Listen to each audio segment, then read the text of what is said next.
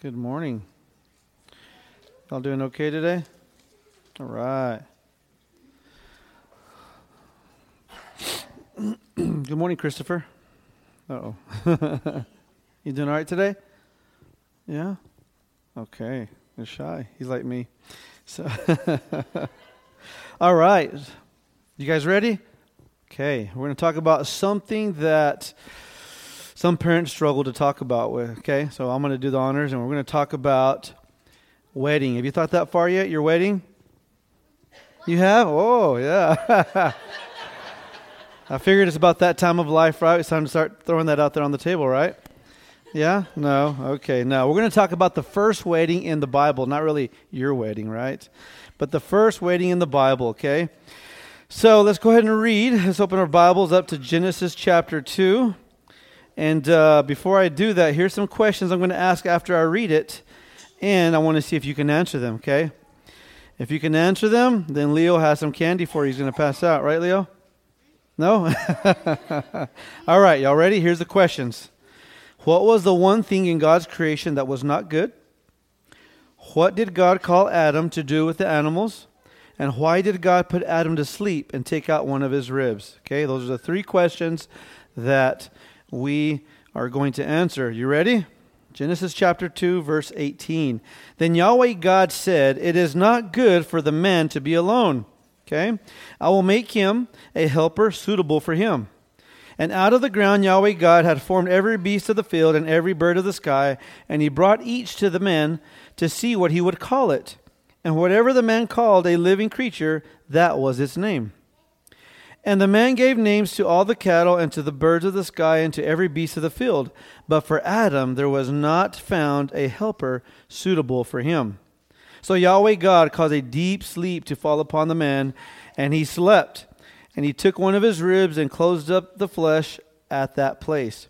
And Yahweh God fashioned the rib which he had taken from the man into a woman and brought her to the man. Then the man said, This one finally is bone of my bones and flesh of my flesh.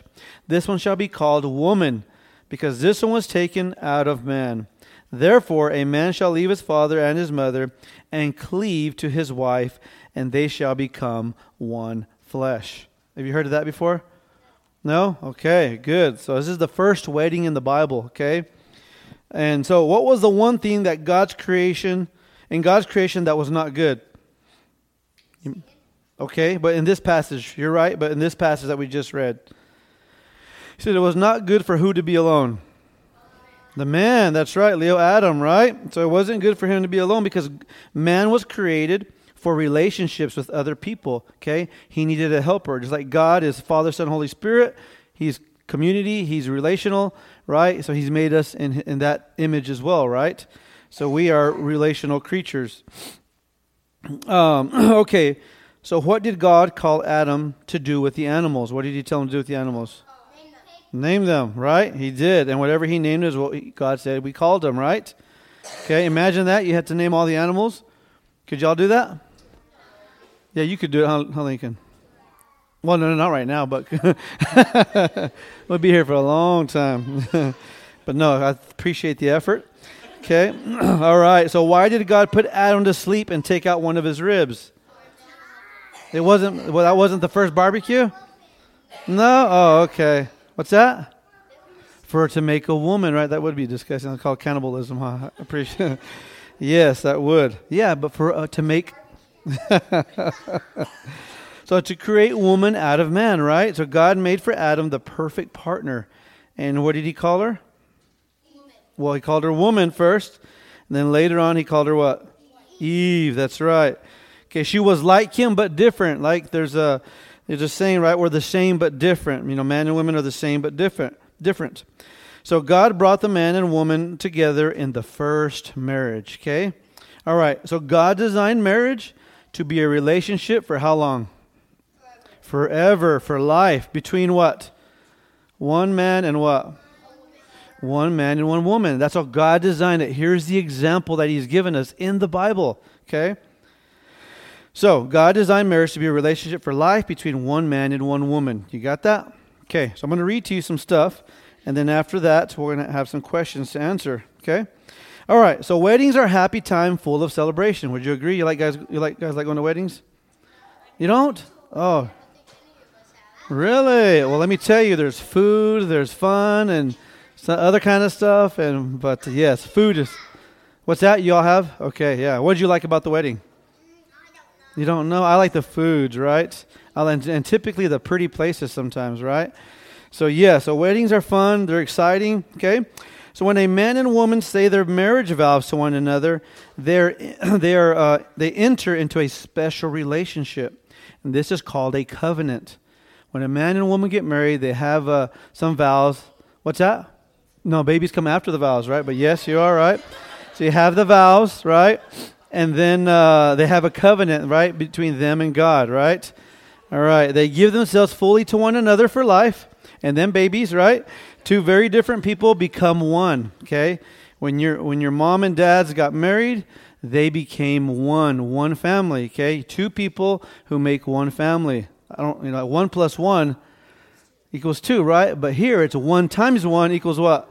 1. There we go. See, so the math works. All right. That's right. And God created math. Exactly. All right. So this is what happened when God gave woman to Adam to be his wife. Adam would later name her Eve, and we talked about that. So God designed marriage between a man and a woman, okay? And some people, especially today, they try to take it and they try to corrupt it. They're taking something that God has done, something that God has made pure and holy, and something that represents him and what he will do with the church in the future, and they've tried to corrupt it, right? And I won't get into all the details. I'll let you go home and question your parents on what I'm talking about. But some people are trying to change marriage and what it looks like, okay? And so God has set the example here, and he says that man and woman are to be married, and when they do, it's forever, and they're making a covenant between them two and God. So God designed marriage for life. Even when it's hard to love each other, the husband and wife are to stick together. Okay, they are to hang on tightly to each other until when? Death, that's right. Until death. Sadly, some people don't honor this. They break the marriage relationship because of sin. This is very serious because God designed marriage, here it is, to be a picture of the love Christ has for his people. Okay? A love that is never broken. We see this in Ephesians chapter 5. In the first marriage between Adam and Eve, and in every marriage since then, God provides us with a glimpse of the relationship Jesus will have with his church forever. Did you know that Christians are called the bride of Christ? Yes. That's pretty cool, huh? So that's why a marriage is a picture. We are his bride, and we are Christ's bride. He is the groom. So, why did God design marriage? Who did God design marriage to be between? Man and woman. How long is marriage supposed to last? Forever. And what has God designed marriage to be a picture of? Love between who? Christ and his church. Remember, the people who are saved, right? Yes, Christ and his church. Okay? So, remember that, okay? This is very, very important. If you get this wrong, then the rest of your life will be confusing, right? All right, so we need to pray that one day God will put somebody in our life who has this same perspective, right? And make sure that you guys, as you grow up one day, that you will pick somebody who has the same beliefs. I don't know about you guys and your parents, but when my kids were your ages, I prayed for their future spouses all the time. And so it's very, very important, okay? And my wife and I always prayed for the spouses of our kids, and that God would protect them, and God would present them in a way that would be honoring to him, and all these other things, right? So anyways, pray for that one day, right? I might be a little early, but hey, one day the Lord will give you to somebody, or give somebody to you, or give you to somebody, okay? All right. Any questions? All right. Woo. Okay, good. Okay, parents, you've done a good job, so they have every question answered. All right, well, let's pray, and then we can go. We'll have our worship team come up as I pray. Lord God, we just thank you for the example you set to us in the in your word, Lord, of Adam and Eve, Lord, getting married and you bringing them together. We thank you, Lord, that you show us that Adam was lonely, Lord, and that was not good. And same for us, Lord. We're not to be lonely here on this earth, Lord. And you have placed us in a relationship, Lord, with another man or another woman. In marriage, Lord. We thank you for that. And God, I just ask that you one day, Lord, will protect. So I pray today, Lord, that you protect, the future of these young men and women's marriage, Lord. That one day they can come and honor you, Lord, and that they have discernment and who to pick, Lord, and how to grow in life. And God, I just ask that we just have a good time the rest of this day, Lord. I pray for Wes, who'll be preaching a little bit. We thank you, Lord. We love you. We pray in your name, amen.